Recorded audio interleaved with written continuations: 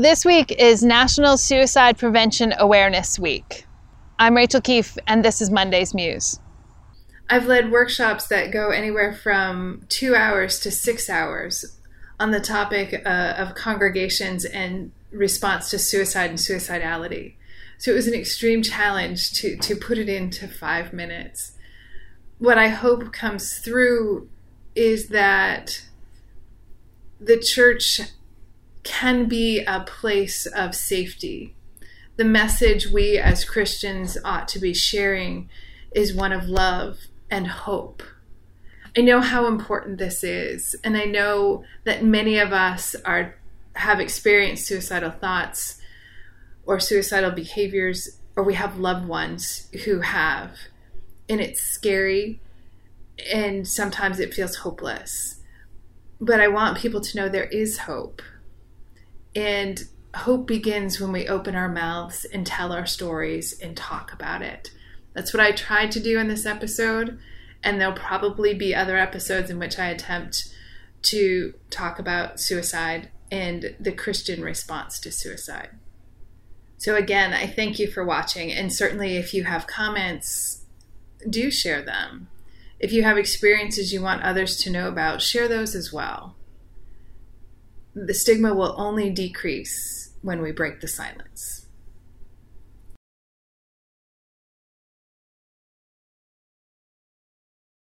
This year, Labor Day is also the beginning of Suicide Prevention Awareness Week.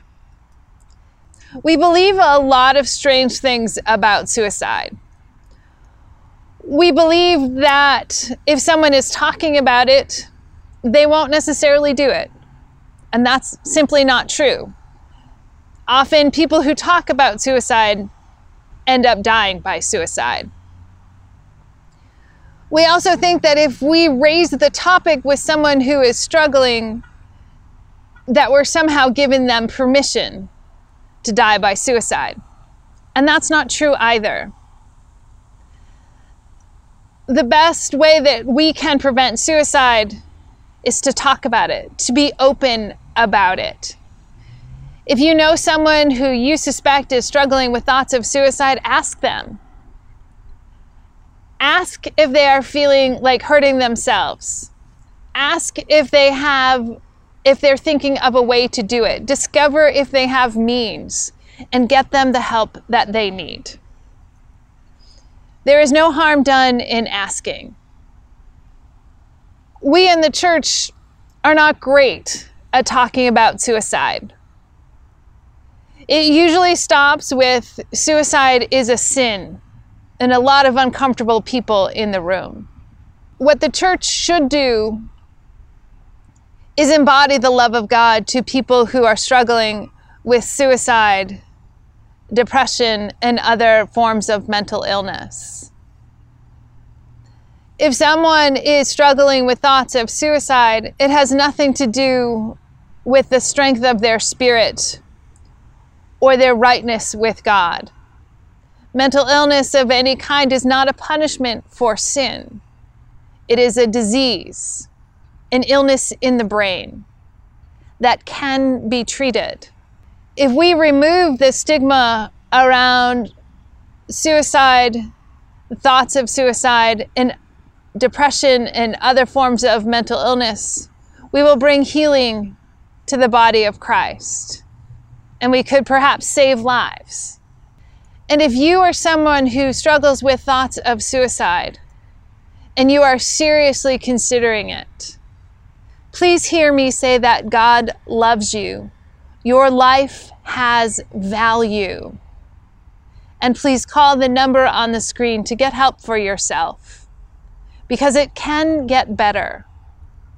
And if you are a member of a church, bring up the topic of suicide in your discussion groups. Don't be afraid to talk about it. We are called to embody Christ, but if one person among us is suicidal, then the body of Christ is suicidal, and we can change that. We can reach out in love and bring healing and hope. If you have lost a loved one to suicide, it is not your fault.